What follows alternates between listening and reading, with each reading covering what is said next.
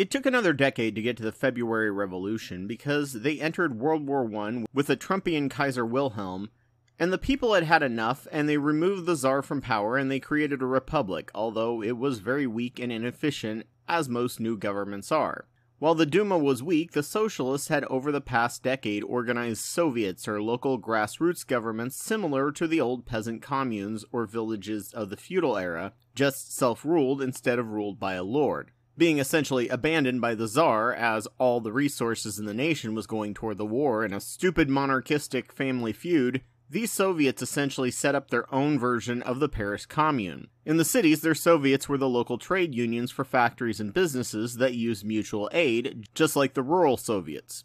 The Duma could have been successful with power sharing between the socialists and the liberal Republicans, except because of the financial pressures from the debts, they decided to continue the war. This was the entire catalyst for their successful revolution in the first place, and the people weren't having it. Lenin and the Bolsheviks took over in the October Revolution, overthrowing the Duma and putting the power into the hands of the Soviets. This led to the Russian Civil War, the largest death toll of any civil war in human history, which estimates between 7 to 12 million people. The Red Army, or Socialist, and the White Army, or the Liberal Republicans, lost 1.5 million each roughly, but there was a lot of other fighting and civilian killing from both sides over fears of traitors and spies from the other side, as well as starvation of the civilians when supply lines were cut off. It was a terrible war.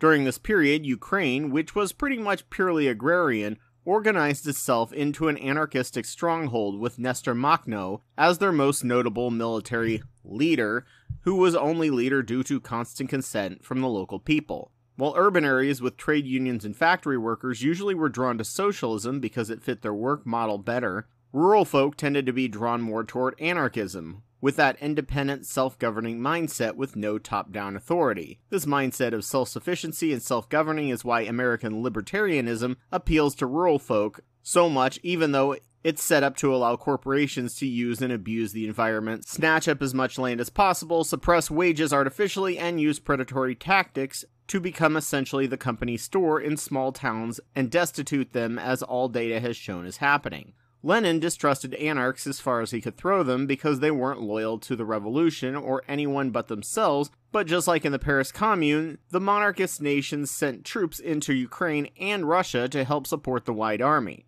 Lenin would back Makhno militarily with weapons and equipment until they did too well and then cut off the supply. With their own land on the line, anarchs fought brutally and with so much more resolve as opposed to the monarchist forces who had zero stake in the fight.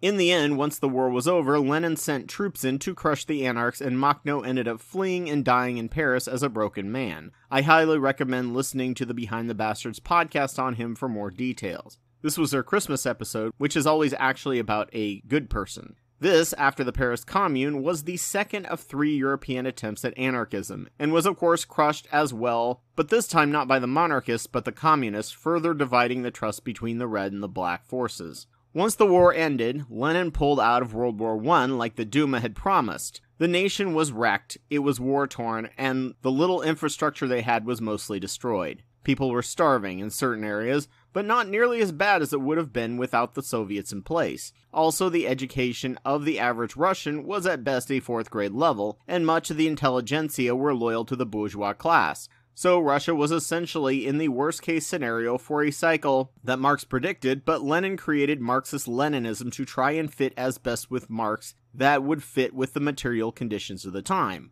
At this point in history, when the manifesto was written, communism and socialism were considered the same thing, socialism became defined as a political movement to either fill in the gaps of capitalism that Marx brought up, such as social democracy, all the way to being the transition period with an end goal of communism. Communism was considered the end goal of what modern economists call the post-scarcity era, when everything was so cheap from automation that everyone could give according to their ability and take according to their need. No nation we called communist ever called themselves communists. That was a Western term because of the Communist Party, who were pushing the idea forward to juxtapose them with other socialist parties who just wanted to fill in the gaps of capitalism. What I found so shocking when doing research was that I was told that there was no democracy in the USSR. Oddly enough, there was democracy in the Soviet Union, or Union of Soviets, and based heavily on the American model of democracy. But what we had before the Republican Party was bought out by war profiteers and corporate restriction laws were lifted that created the Gilded Age. While we view them as a one-party state, they viewed themselves as a no-party state, hearkening to the words of Washington and attempting to replicate the American era of good feelings between Jefferson and John Quincy Adams when America had no political parties,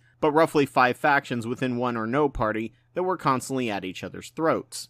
Anyone could run for representative, and your Soviet or trade union would send that person to represent you in the Duma. However, there was one caveat that ended up leading to serious abuse of power: double representation. Following Jefferson's view that education was essential for democracy to work, and most had little to no formal education, Lenin had the Duma not actually write laws themselves, but instead appointed and vote on experts in their field to run the government in the Politburo. This was meant to be temporary until the population was better educated. Sadly, this ended up creating something of an elitist class of people, and a power grab was made possible due to this supposed to be temporarily weakened level of checks and balances.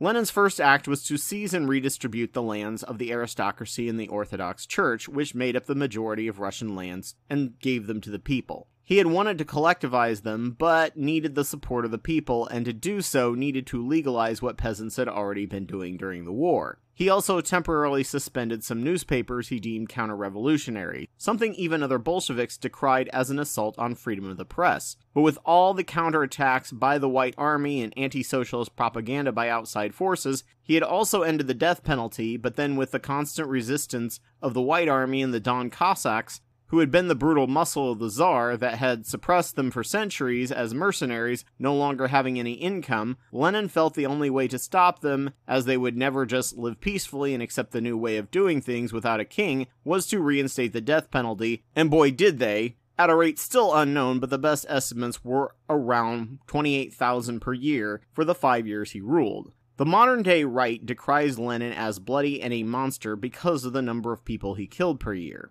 What they ignore completely is that this is not done in a vacuum, and the 17 years prior, Tsar Nicholas killed around 52,000 a year in his reign, including pogroms against Jews encouraged by the crown. While the Russian Civil War killed some 7 to 12 million people, it did help end World War I, which killed around 9 to 15 million people. Just some context, folks. War is hell, and by today's standards, in a vacuum, Lenin was a horrible man. But by compared to what came before him, he was a downright nice guy and was hoping to get to the point where they could abolish the death penalty. Stalin, on the other hand, was a monster, who was only beat in terms of mass murder by Nicholas's grandfather, who massacred Jews and Tatars by the millions. Stalin's legacy is what killed the USSR in the long term. It never became what Lenin hoped, though they did reach a certain level of prosperity, which many old Russians remember fondly under Brezhnev. Lenin also allowed all ethnic groups to form their own nations and break away from Russia, which many did, including Poland and Finland.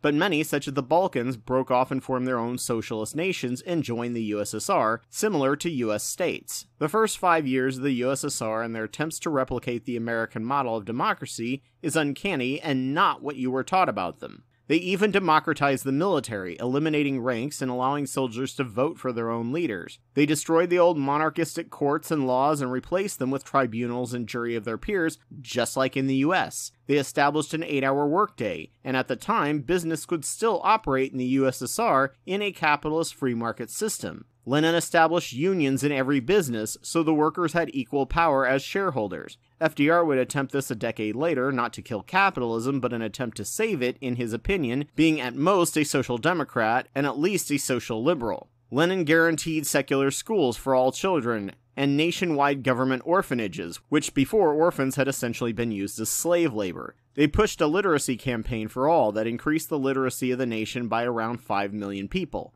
They established a separation of church and state, just like in the US. Organized religion was illegal, but one was allowed to keep their own faith as they chose, and once the freedom of the press was restored, they would be allowed to publish again. Women were given full rights and autonomy from their husbands, with women's councils set up to establish better equality for the sexes. They also nationalized the banks, The thing the Paris Commune failed to do that ended up getting them slaughtered house by house. So many good things were happening. However, some other things occurred that spelled long-term doom to the Republic. To be honest, it's really hard to discover the truth about socialism, communism, and anarchism. Both the capitalists and the communists use propaganda, each biased in favor of their side and very uncharitable to the other side, often not representing them or their arguments as the other side sees it. Pretty much always a straw man. If I have said anything that you can debunk, please let me know, and if it's dramatic enough, I will upload a new video to cover it. So as always, thank you all for watching this as a video or listening to this as a podcast, which I'm sure was completely uncontroversial to anyone, especially to the YouTube monetization team. So if you found this useful, please donate to my Patreon. Just a reminder that I'm Anubis2814 on YouTube, and I have almost 700 videos on my channel that I've made over the past 11 years on religion, science, psychology, and politics. Please go check them out, and if your site has the option, like, rate, review, and comment. A special thanks goes out to Kendall Copperberg, Ogrel, Elias Garcia Guevara, and Joe Taylor for their $10 or more Wapawet level donations. I'm always humbled by the fact that they find my work worth funding and worth driving me forward. Thank you all. Please consider donating to my work if you can, and thank you all for listening.